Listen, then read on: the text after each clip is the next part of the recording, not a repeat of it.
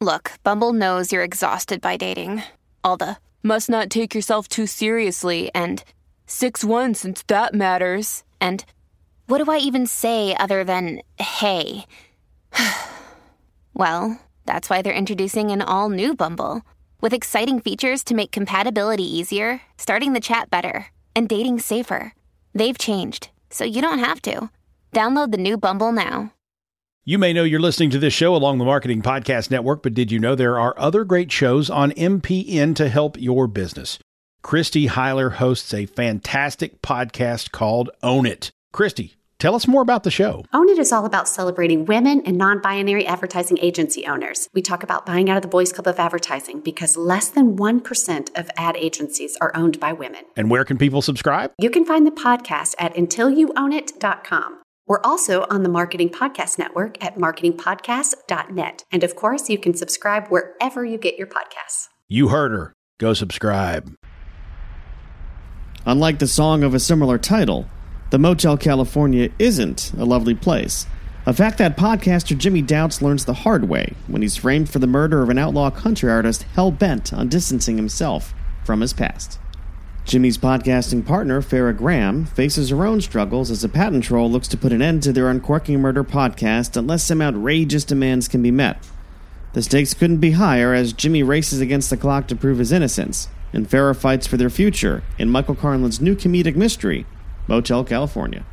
Identical twin detectives who relentlessly argue about glam rock, a sociopathic cowboy with an axe to grind, an adult film actress running away from the biz, and a mob boss addicted to home improvement television round out the colorful cast of Motel California, a tale that could only be told in the backdrop of a city as colorful as L.A. Readers who appreciate the vibrant characters of Carl Hiaasen, the wit of Jonathan Tropper, and the humor of both should check into Motel California, available wherever books are sold online. You can learn more about Motel California and all of Michael Carlin's other novels at michaelcarlinauthor.com. And now, enjoy the show.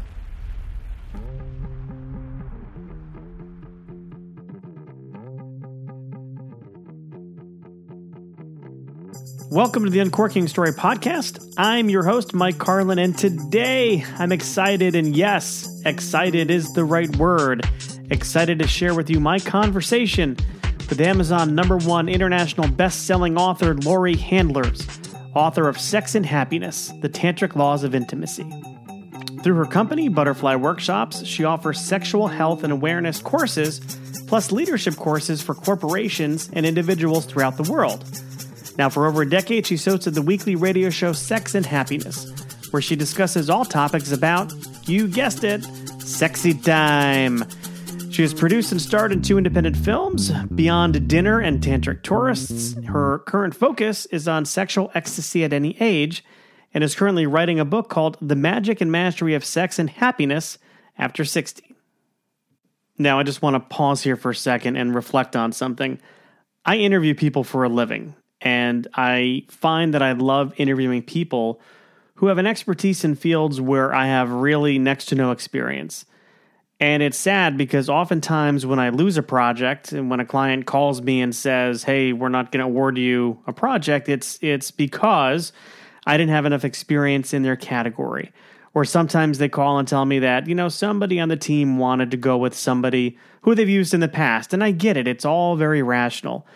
But the fact of the matter is, when they do that, and if that's the real reason why they're not hiring me, they're doing themselves a disservice. Because when I go into a situation where I know next to nothing, my curiosity takes over. And I probe in areas that other people might not dive into. Additionally, my interviewee might sense that. They might sense my naivete and then put on the hat of teacher and give me more detailed explanations of whatever subject matter they're an expert in. So in short, it leads to a really fluid and insightful interview, and I think you'll discover that to be the case with my conversation with Laurie. So look, I know this topic isn't one that, we're really supposed to be talking about in polite company, and you might be wondering, hey, Mike, won't you be embarrassed if your 80-plus-year-old parents hear you carrying on about this topic? Well, yeah, maybe, but consider this. After Laurie's mother passed away, her father became her student. So let that sink in for a second. She taught her father everything she knew about sex and intimacy. So I think that's pretty interesting. But one thing I want to impart on you before I actually play the interview with Lori is that, Tantra isn't just about sex. It's actually more than that. So in this conversation, you're going to hear why Lori believes we all have to change and adapt throughout life, and why it's important to come to peace with our own emotional and physical needs before we can fully do so with another. We're also going to hear about, why it's so damn hard for so many men and women to have an honest and open conversation about what they want in the bedroom. And I think Lori's insight there is really interesting. You're also going to hear advice on what she would say to young couples on how to have a fulfilling sex life well into their golden years, as well as how to talk to one's children about sex in a way that's open, honest, and will set them up for emotional and physical relationships that are, fulfilling. So I hope you will listen to this entire interview with Lori because it comes to a nice climax towards the end. And for more information on Lori, visit her website at www.butterflyworkshops.com. Or you know what? Google the name Lori Handlers and a lot of things are going to pop up. So now, without further ado, my conversation with Lori Handlers.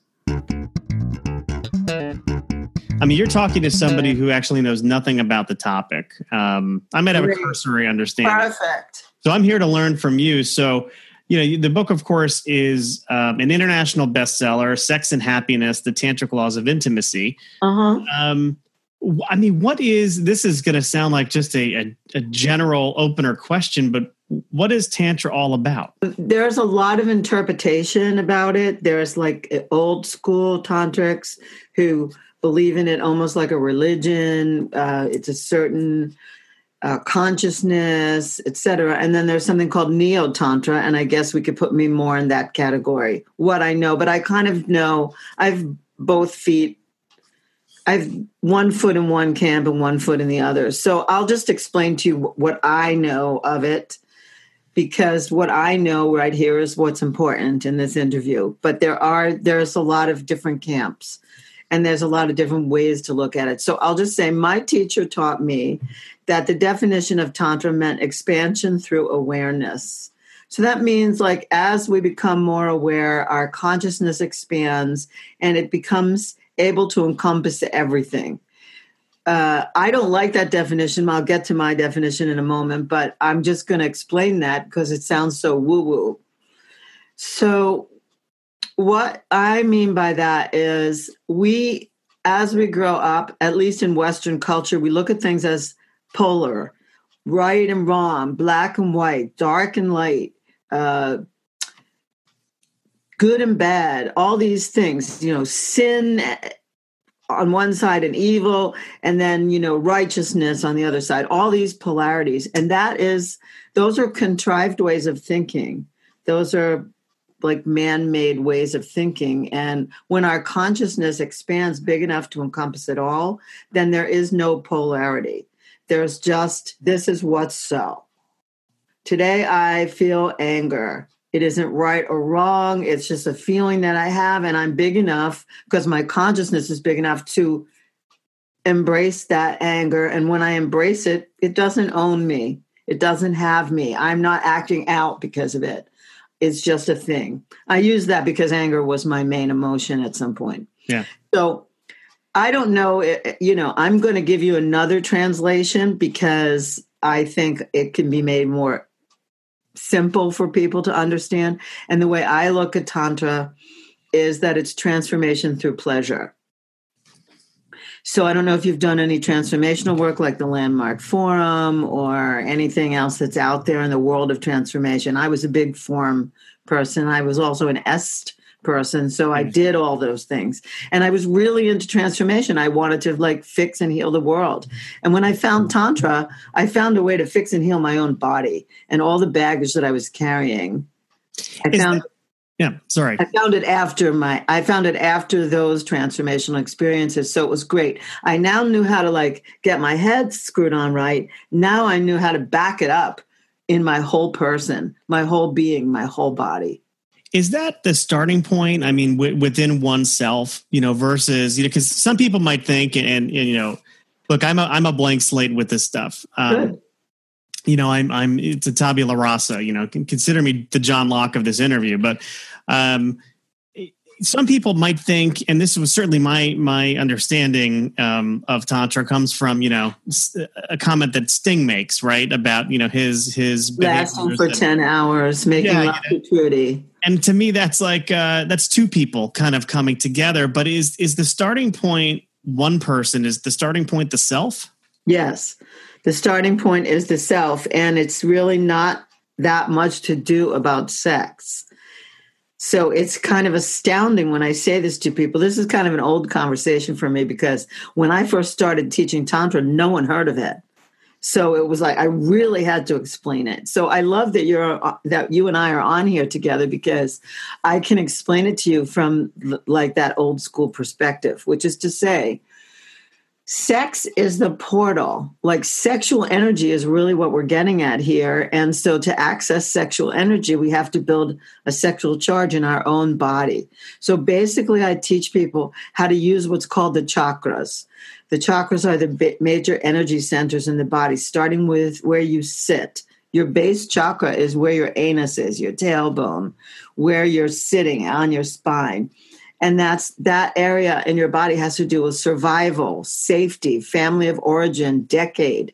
You and I, a few moments before we started recording, we're talking about Woodstock. So I said to you, you don't like really look like you were the age of a hippie. I know, because I was a hippie. So that decade you were born in, the conversations going on at that time of the world, like when I was born and when I was a hippie, when I was first having sex, there was no AIDS.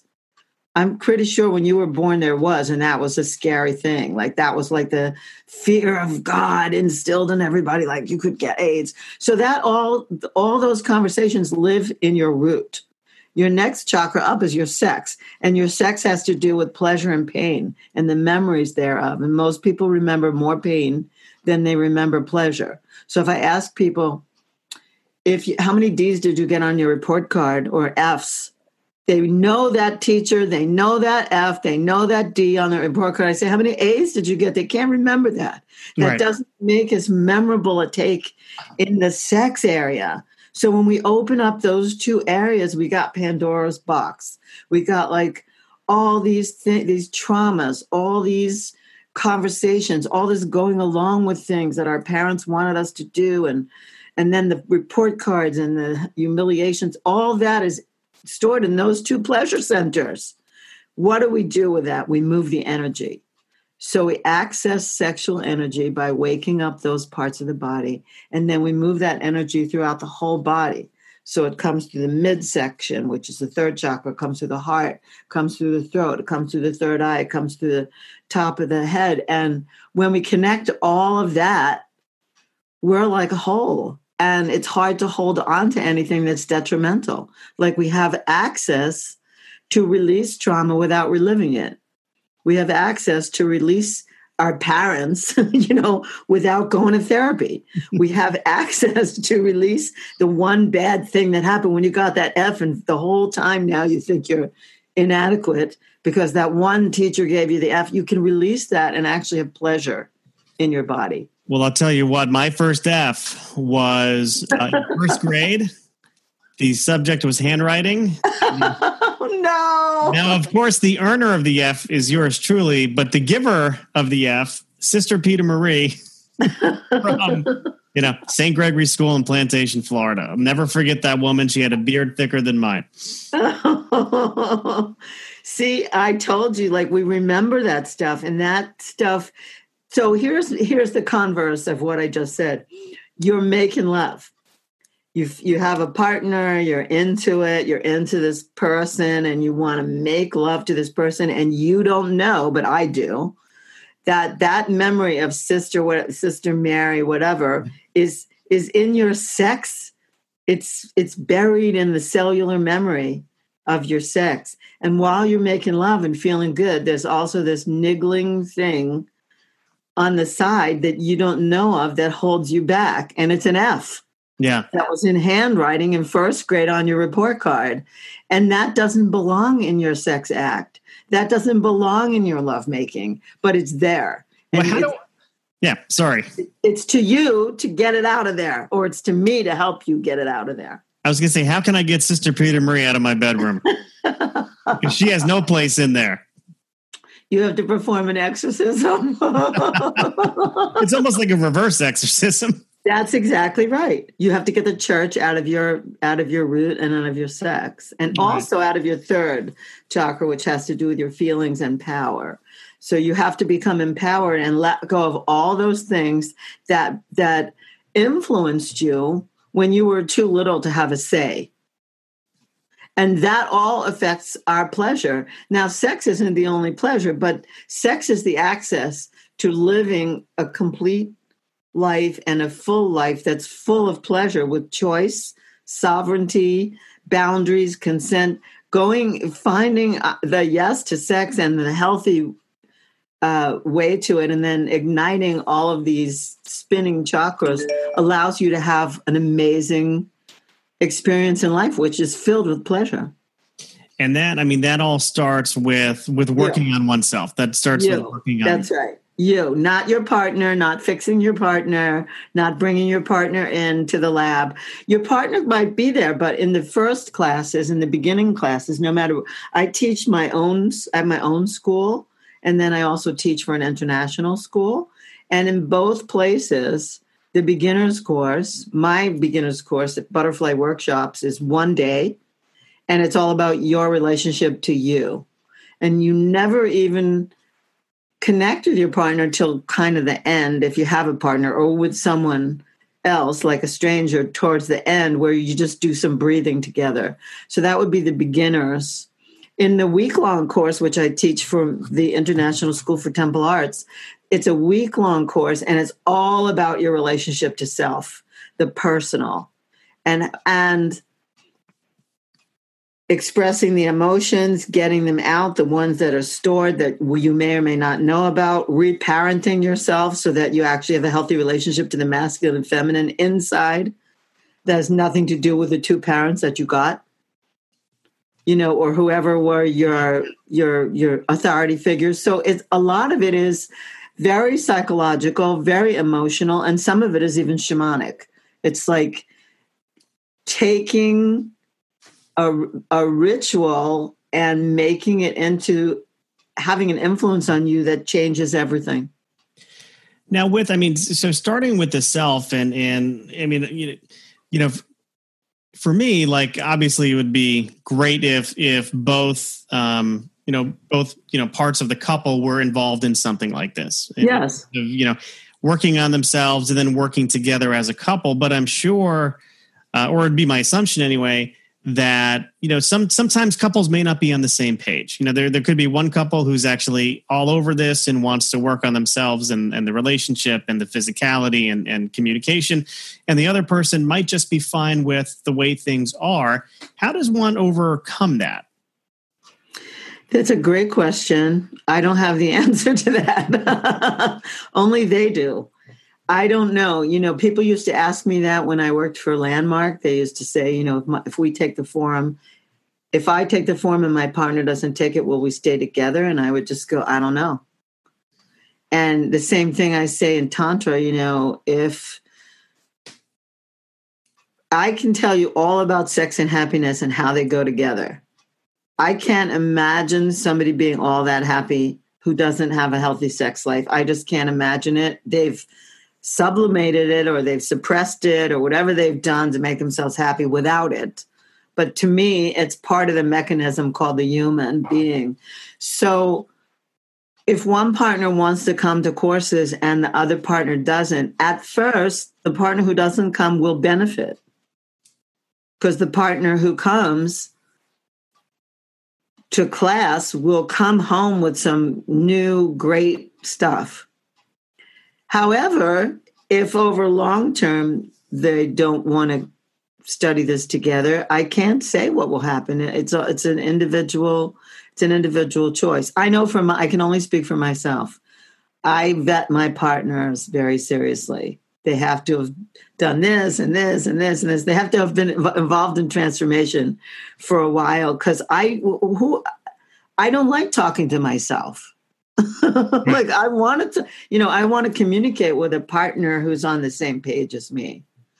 And that's not easy to find, but I have a partner now who is on the same page.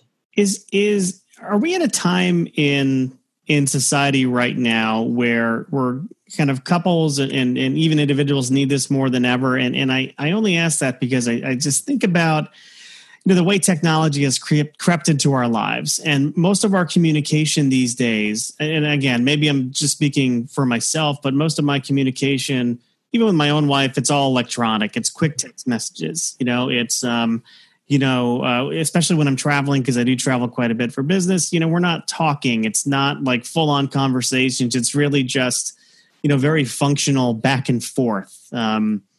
Are we at a point where because of the prevalence of technology and because, and again, it's an assumption on my part, but people aren't spending as much time physically together where like Tantra and working on oneself and working kind of together as a couple is even more important than it was maybe even 10 or 15 years ago? I could take a guess at this and just say that I find it really important to have one-on-one connection. I find it really important to hear someone's voice. I like texting. I like sexting. I like the internet. I love sending somebody an involved email when I have a lot of things I need to talk to them about, setting up the agenda, whatever. But I think back in the 80s, there was this term high touch, high tech, high touch. High tech was coming in and they were saying that there needed to be high touch as well because people were going to lose human connection. I don't know. I would just say probably for my generation, I don't even like to identify with the generation, but for my generation, we still pretty much have high touch. I think in young people who just have earbuds in their ears all the time and they're like on their device, I think it's really problematic. And they're also learning about sex from porn. And that's not super warm and fuzzy and high touch. That's like slamming, bamming, boom. So I can see that there are some downsides to the technology. I would say to you personally that you should find every moment that you can to be in connection with your partner. Yeah, and maybe it's unfair for me to actually blame the technology, but it's really how we choose to use the technology. Are we trying to be kind of immersive with it? And like you said, things like, sexting, long drawn out emails, kind of choosing to use it in a certain way versus the, just kind of the quick back and forth, get this conversation over as quickly as possible. Landed safely, see you in 5 days. Right. Listen, I travel a lot, so I understand that. But to me, that's why we have Zoom. That's why we have Skype. That's why we have FaceTime. That's why we have some of these things so that we can actually see each other and in lieu of being able to touch one another. Yeah, you mentioned something interestingly just a few minutes ago about, porn and kids kind of learning about sex these days on porn. And, of course, porn has always been around. But, back, you invoked the 80s, back in the 80s, things were different. It was harder to get. You certainly didn't have access to it in your pocket. Dare I say some of it was trying to be story driven. And now it seems like it's all, quick scenes, there's not a lot of, I don't know, maybe not a lot of art to it, but what is the danger of, for young people these days, being exposed to pornography like that at such an early age? They don't have the maturity to actually file it. So what I mean by that is they don't have a file folder that catches it properly. It takes some maturity. It takes some emotional and I'll dare say spiritual development to know how to really couch sexuality in a proper place and know that it's a sacred act. Since I've been tantric, like I see my body in a way that I never saw it before that. Like my body's a temple. I choose what goes in and what stays out. I respect it and regard it in a certain way that brings me the utmost pleasure and connection and presence. And learning from a GIF, on Twitter, or from a porn site, which is geared to like get it done within 3 minutes, is not how two human beings need to come together. They need to come together in real time with some sensitivity, et cetera. So I think the kids also, they're learning strange things. They're learning to do things that aren't like can't remember the woman's name, but there's a woman who does a TED talk about, she's a much older woman, and she says she has sex with like 20 somethings, and she tells them, no, you cannot ejaculate on my face. Like like that seems to be the theme. Every last shot in porn is that. Right. And I don't know too many people who really enjoy that. I got to say, that's not something that I teach in my classes. I'm not making it wrong or putting it down. Between two consenting adults, I kind of don't care what they do. And I don't see anything like tremendously respectful or honoring right. about a cum shot on the face. Like, it's just not, Yeah, I mean, it kind of puts up this image of, adult sexuality that is not necessarily accurate. Right. I'm sure their parents aren't doing that. I'm sure their parents are not doing that in their bedroom. I'm sure that they're, just somebody a decade or two older than them is not doing that. That's just not, that's just the thing. That's like porn driven. And that's okay. It's just not that's not educational. That's entertainment. Right. That's like, when we saw before we went to the moon, we had space movies. We had the 2001 Space Odyssey. And then we had all these things. And even still, there are still Trekkies, people who are still addicted to Star Trek and whatever. Not that many people have been in a spaceship. It's a fantasy. It's entertainment. You're not heartbroken that you're doing what you're doing and you're not Captain Kirk. So I'm just saying, there's entertainment and then there's education, and they're different. They don't always intersect. Right. When just kind of coming back to Tantra, of course, starting by working on oneself, but then let's say when the couples come together, I mean, do you find that men and women initially have a hard time talking about sexual intimacy and talking about and communicating what they want from each other? Totally. And where does that come from? I mean, because, to me, I mean, look, I'm guilty of it too. Sister Mary, whatever her name was.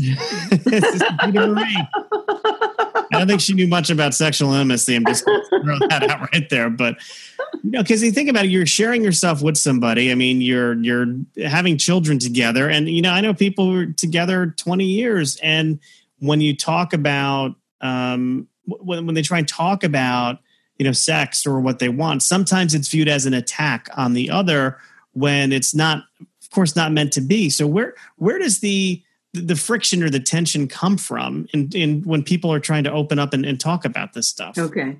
Number one, The Talk Your Parents Never Gave You is the title of a book that my partner's writing, because most parents don't talk about it correctly with their children. So we'll start with number one. There is no talk. They give you a book.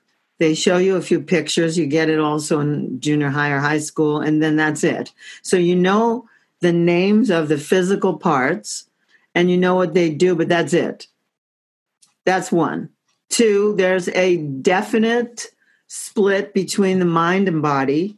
The mind is the valued thing. The body is the sin, depending upon how you were brought up and in which particular religious group or ethnic group that you were brought up in. So no one talks about anything really below the waist. You're supposed to and there's conflicts because you're supposed to be you save yourself till you meet the one or whatever. That's some of the messages. And then there's also, to be popular in high school, you have to do all these things under the bleachers or whatever. So so there's all this split about it with no talking. Now then there's the classic thing, which girls aren't supposed to like sex or want sex or be sexually assertive, and boys are supposed to know everything.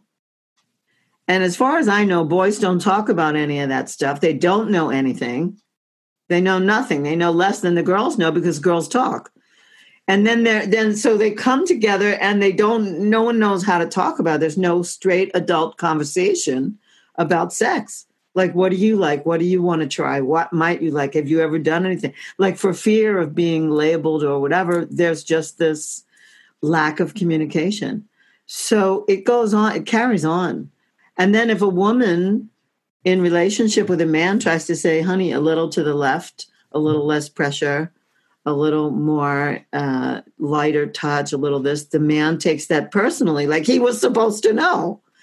Like everyone's pulling it out of it, or like rabbits out of their sleeves. They're trying to do magic tricks when it comes to sexual communication. There isn't any good stuff unless they read a book like mine, Sex and Happiness, unless they go to a class, unless one of them says, oh, well, my partner is involved in doing these surveys now where he has a sexual survey between women and men, and he'll give the survey to a couple and that he'll just say, what was when was your last 10 experience? Number 10. And, the woman will say almost never, maybe 2 times in my life. And the man will go, every time it's a 9, it's a 10, it's wonderful. Where's that divide there? And women will never say. I mean, unless they're ready to divorce you, they probably won't say because they want to keep the peace. And we're talking about hetero couples here now. Yeah. I'm not talking about, gender bending and other sexual preferences. We're pretty much talking about straight couples. Also, a lot of people these days are not into coupledom. They're not so into monogamy as they were. Now people are into open relationships and polyamory. And so now there's a few different people that you have to have the conversation with. Right. And tell the truth. A lot of times people in the survey have said that they broke up with someone because the sex was bad, but they didn't tell them. So we have a, I mean, I'm not going to call it a crisis, but I'm going to say that it's really important. It's just as important as people's value about money and people's value about spirituality and people's value about what kind of home they should live in. Their sex life is really like one of the underpinnings of relating. And, you mentioned kind of like women not supposed to talk about it, or, they're not supposed to kind of desire it or want it. Right. So that aspect of socialization, how much damage does that do to relationships? Well, there's a person always keeping a secret. I'll just liken it to that. Of course, women weren't supposed to like sex until MTV. When MTV came, you're going to blame Madonna for Madonna, Awakening, and Beyonce, and then everybody was like moving, rocking their pelvis, which Elvis was blamed back in the day for doing. Right. They took him off national TV for shaking his pelvis. I think that any secret that's in the space between me and another is detrimental to our relating. Anything I don't tell you, that I don't find a way to tell you, and I'm holding to I'm keeping that card up my sleeve, is against us. Because it's always in the space between us, and you just don't know. but I'm always carrying a secret. And vice versa. If someone's having an affair and, the other person says, I honestly didn't know. I don't believe that. I think people always know energetically. I think it's just simply that they choose to not deal with it. And therefore it's got a life of its own. The thing, the secret has a life of its own. Where did you come up with the name Butterfly? Because that's kind of in your branding, right? Butterfly Workshops. Yeah. What was the genesis? I wear a butterfly ring. I don't have any tattoos, but I guess if I had one, I'd have a butterfly. So here's the thing. I was naming my business in 1998, 1999, somewhere around there. And a friend of mine told me to go to this psychic and find out from her what she thought I should name my business. That was like so bizarre to me, but I said, okay, whatever, I'll talk to her. And she told me to name my business Eagle Workshops. And I said, that's like the bald eagle and American Pie. I'm not naming my business that. My business is about sensuality and education and sexuality and transformation. So I went to the Smithsonian. I lived in Washington then. I went to the Smithsonian expert of butterflies. And I spent the whole day with him as people were running around with butterfly nets and everything. I used to do that as a kid, but I didn't do that day. I just sat there waiting for him. And he said to me, what? And I said, I've been waiting all day to ask you this question. Can caterpillars change their mind? Do they have to turn into butterflies? And he said, they can't change their mind. It's in their DNA. Their caterpillar cells have to go into the chrysalis and die. And then these other cells eat the cells. We would call them cancer cells or whatever. These other cells eat those cells and then change form and emerge from the chrysalis as a butterfly. They have to do it. They can't avoid it. There's no choice in the matter. It's in the DNA. And I said, great, that's all I wanted to know. And then he was like, okay. And I named my company Butterfly Workshops because human beings don't go into a chrysalis and a pupa. They don't think that they have to change. Human beings think they can resist change. And that is so false. So I named it Butterfly Workshops as this Chinese symbol of transformation and saying that human beings have to transform. They have to. They have to keep up with the changes. They have to keep up with technology, and they have to keep up with the shifts in their bodies, all kinds of things that they try to resist. They like to think of the good old days, play old rock and roll, go back to the classic. And they're kidding themselves. They can't stay the same. Well, also, I mean, as you talk about that, my mind goes to, kind of how we were talking before about how, we were socialized and one of the issues with kind of communicating with other people about, things around sex is, that it's taboo. It's something that we're not supposed to really talk about, or depending on what our gender role is, we're encouraged not to. But for one to really feel kind of maybe alive, they need to almost change within themselves and change that way of thinking. Put that chrysalis around themselves and then kind of reemerge anew. Yes, I vote for that. It's the powers that be. Listen, whoever concocted this whole notion, I think it was I like blaming the Romans, so I'm going to blame the Romans here. When the Roman Catholic Church started, I think it was very deliberate on the part of whoever was in power then to say, we can't control people who are sexually free. We're going to have to get them where we can get them, like getting people by the balls, so to speak. So we're going to have to get them. And how we get them is to make them ashamed and afraid of their own power. The seat of our power is in the lower belly, right where all those things intersect. That's where we feel power. When that man, was it John Blythe? I can't remember who wrote Fire in the Belly. that fire, what do you think that fire is? That fire is sexual energy. That fire ignites our creativity. Listen, Napoleon Hill, chapter 11, Think and Grow Rich. He wrote about it. He wrote about creation, creating things, creating wealth, creating ideas that produce wealth. Where does it get created?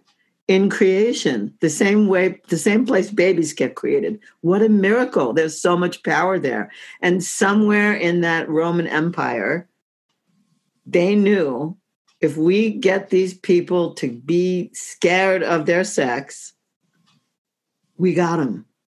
We can rule them forever. We can milk them for all they're worth. We can whatever. So I'm not saying they were the only ones to do it. Like, societies took off. Cultures took off, governments took off, other religions followed suit. As long as we keep the divide at the neck, I only value what I can think. My mind is the only thing that's worth it here. And the rest of the body is just this thing that we put clothes on, we decorate it, then we can be had. And when people study sacred sexuality and they really like feel themselves, they feel that breath surging through and they feel that energy like igniting everything, all of a sudden nothing can control them. That's kind of scary a little bit because a lot of people are like, then what?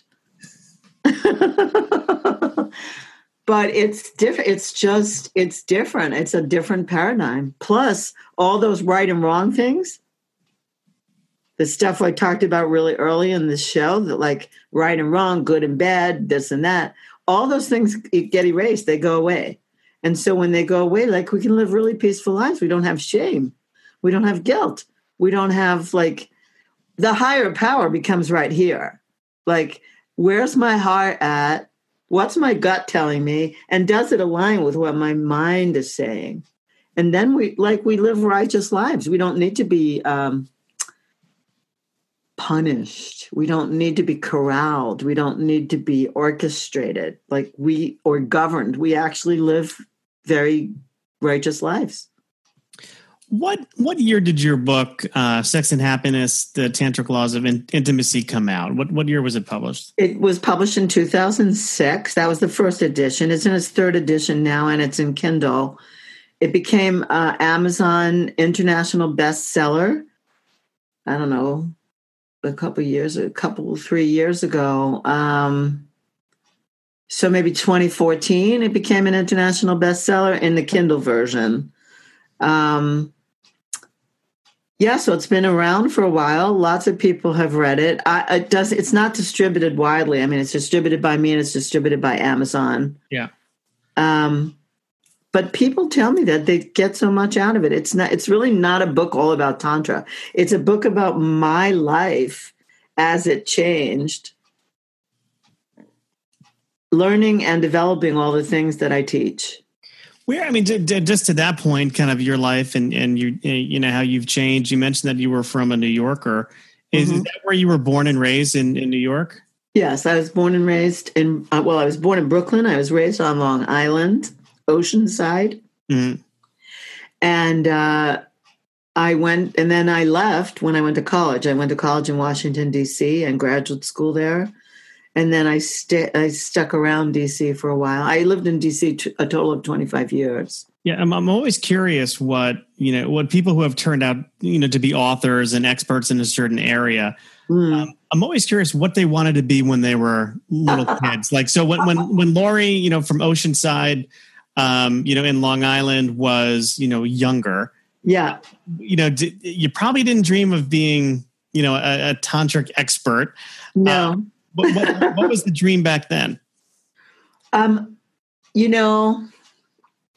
don't exactly know. What I can say is this. I've always been a teacher. I was like the Lucy and the Peanuts cartoon. Like, she always hangs out a shingle and says that she's giving advice or teaching something. So I was always teaching something.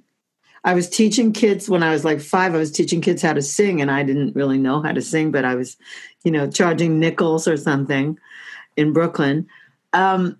So I've always known that I was a teacher, and I didn't have the subject. My 7th grade guidance counselor did not tell my parents that I was going to become an expert in sexuality. What would they have thought at the time? Oh, my mother would have just died of embarrassment, I think. My father became my student later on. So after my mother died, my father didn't know how to re-enter the dating world. He just was like, what do I do if I want to have sex? I'm asking my daughter, isn't this weird? But I have to. And so I said, yeah, I'm glad you're asking me, because I think, sometimes you're idiotic about things, and it's a whole new world out there. There are diseases that never were there when you married. There's when you were first having sex. You're dating women who are just about a year or two older than me, and they could get pregnant. And my father's like, no. And I said, yeah, you need to come to class. So he became a tantric student. Is that, I mean, how surreal is that to almost reverse the, parent-child relationship where you're teaching your father, because chances are nobody ever taught him, right? I mean, nobody, I'm just doing the math, not a lot of open communication today, probably a lot less back then. How surreal of an experience is that? And what's the other classmate interaction like when you tell them, oh yeah, that's my dad? Well, people were okay with it. They thought it was really cool. I had put my father through everything else. He had done the forum, and he had done different workshops and stuff.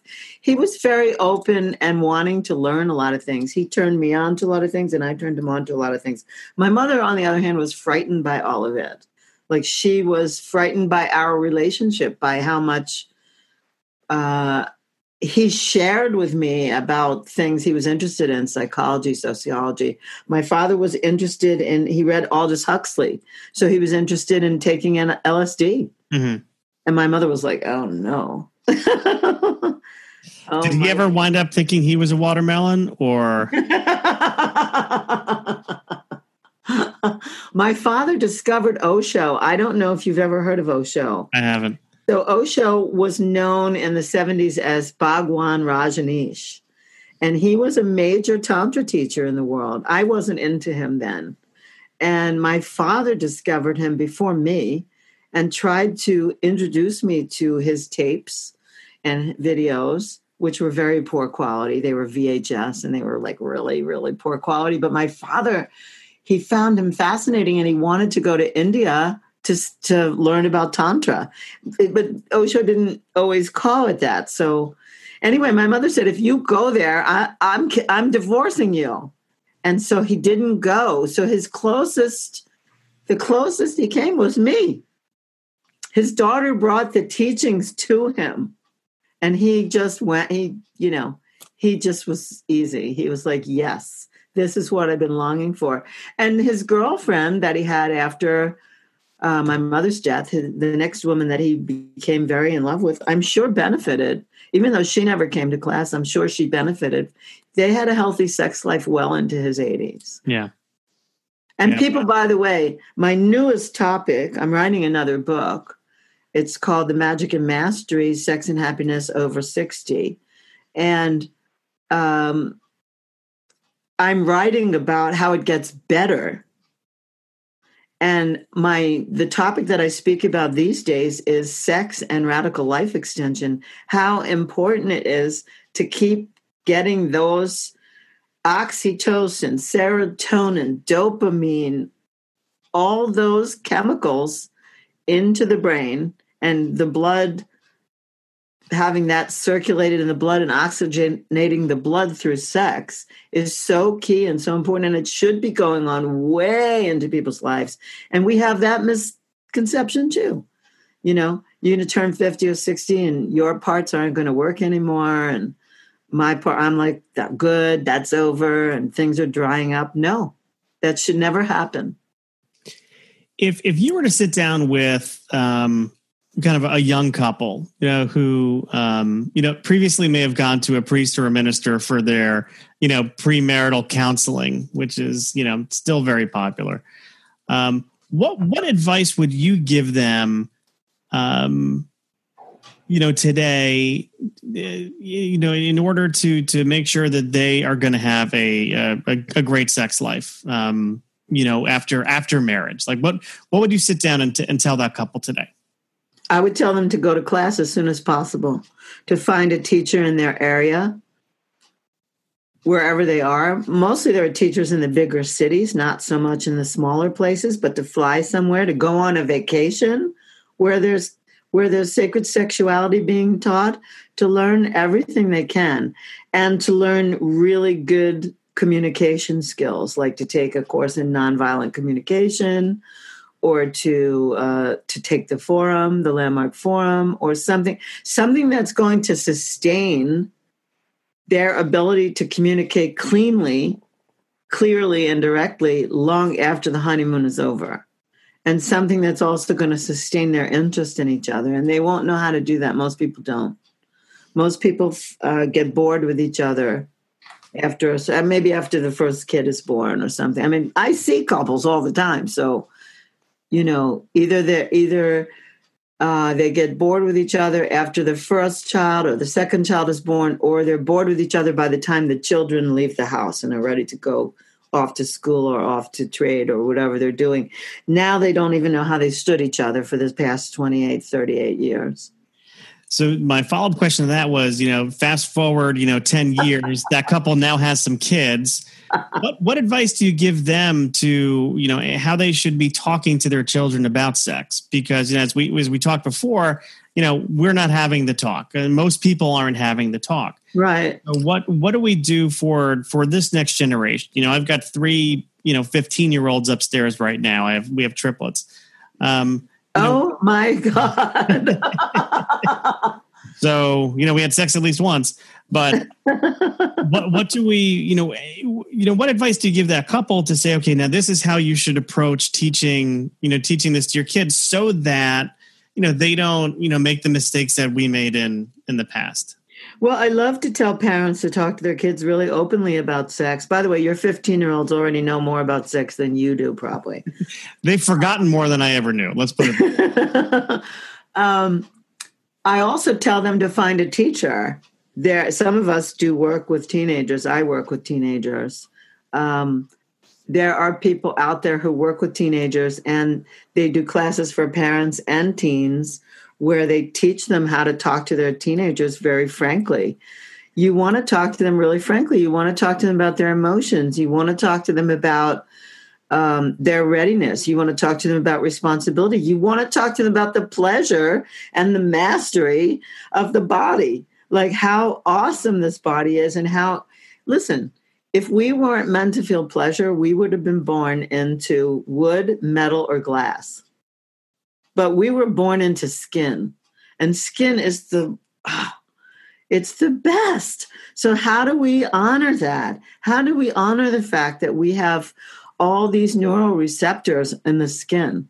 And how can we make that really something great? So, it's funny. My father said to me, when I decided I was going to have sexual intercourse, I told my father. I was 18. And we were walking on the beach in Long Beach, and I said to my father, Dad, I think I'm going to have sex, or Pop. I used to call him Pop. I think I'm going to have sex, like sexual intercourse with someone. And he said to me, Laurie, it's not the best thing in the world, and it's not the worst thing in the world. It's a thing to be enjoyed. You should definitely enjoy it. And if you get pregnant, because that was the only thing to worry about then, if you get pregnant, you'll have to be responsible. Well, we went home and told my mother that. He said that to me, and she threw every pot and pan in the kitchen. Your dad sounds like somebody I'd like to go out and have a drink with. Yeah, he was pretty great in that department. He was really great. He was a very forward thinker in that department, and he didn't have a lot of fear about things. So he just said things. So it's kind of like that. Like, hey, kid, sex isn't the best thing in the world, and it isn't the worst thing in the world. Let's talk about it. Let's make sure that when you have it, you're ready and that you actually enjoy it. Let's make sure that it's honorable, that it's good for your body, it feels good to you, that you feel honored in the equation. And let's make sure that the person you choose to partner up with feels the same way. I have friends, by the way, just saying this to you, Mike. I have friends who told their children to have sex in their house the first time, that they would help them set it up so that it would be an honorable and a sacred experience. And then I have friends also who got an apartment for their high school kids so that they could be free and have sex in that apartment. So, I mean, I know some people who did some pretty radical things. Right. I'm not saying to go that far, but to make sure that it's honorable on the part of your child and another would be, to me, the biggest thing. And then to make sure that they have pleasure. There's different ways to touch. There's different ways to make eye contact. There's different ways to kiss. There's different things to say. You need to be in communication. And I would teach that. And I mean, I'm just conscious on time, and I know you have an appointment to get to, but my typical last question is something like this. You know, you're an extremely accomplished person. Obviously a best-selling author, international best-selling author. You're very confident in yourself, but I'm sure there was a period of time in your life where you weren't feeling those things. When you were kind of quite a different person than you are today. So if you had the ability to write a letter to your younger self, who was maybe not as confident as you are, or maybe even scared, or feeling kind of a different emotion other than confidence, what would you tell your younger person to reassure, younger Lori, that things were going to turn out okay? Like what would you put in that letter to me? I would say, I know already. Someone's asked me this, and it just came to me spontaneously, and I would still say the same thing. I would say to little Lori that not to be afraid of her heart being broken, that she should continue to love and love and love and love, and that her heart would expand every time it was broken. It would get bigger to love again. Okay. That's what I would say. Yeah. That's great. Great advice. So remind me the name of the book you're writing and when do you expect it to be released? Oh, okay. So yeah, it's kind of, okay. So the first book is Sex and Happiness, The Tantric Laws of Intimacy. And the second book is The Magic and Mastery of Sex and Happiness After 60.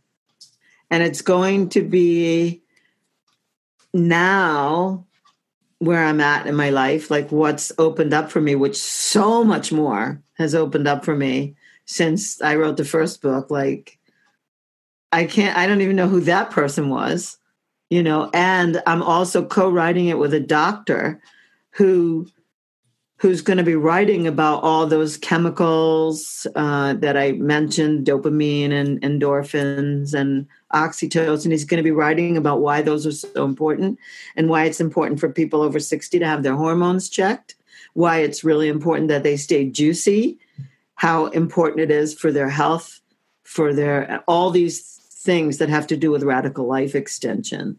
So he's actually the person that gave me the idea. We were at a festival together, which is about radical life extension. And when I came off the stage, because I talk about why sex is so important for people who want to really live long lives, long, healthy lives. When I came off the stage, he said to me, you know more than any of these other experts. Like there's a lot of scientists who know about nanobots and they know about genomes and they know about telomeres, all the stuff that could increase the lifespan, but you know more about sex as it relates to them than anyone else that's appeared. And that's a topic of real human interest. And so he said, you should write the next book, and I'm happy to co-author it with you. So when is it coming out? Oh, I don't know. It's as fast as I can get it out. I don't know. Right now it's it's still in the writing stages. I have a co-author that co-authored the other book with me, and she and I are working as diligently as we can, given the crazy schedules we have. Sure. And he hasn't even started his part yet. So, whatever. It'll come out when it's ready.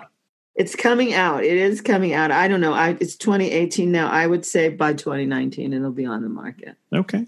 Yeah. The other thing I want to just plug for you for a second. I just created something. I haven't put it out there yet, but I'm putting it out there. I'm creating a multi-city event, like 10 or 12 cities in the U.S., with an event called What to Do About Me Too, or What to Do About #MeToo. Like how, because we didn't hit on that in this talk, but it's really important what's happening in our world. It's really important that women have their voice. And by the same token, it's really important that all the men in the world not shrink up and get scared to death to relate to women. So I'm creating an event that will take place in the late spring in many cities around the United States. I will simulcast from Zoom, and then I'll have facilitators in New York, Boston, Washington, D.C., Miami, Columbus, New Orleans, Denver, San Francisco, Los Angeles.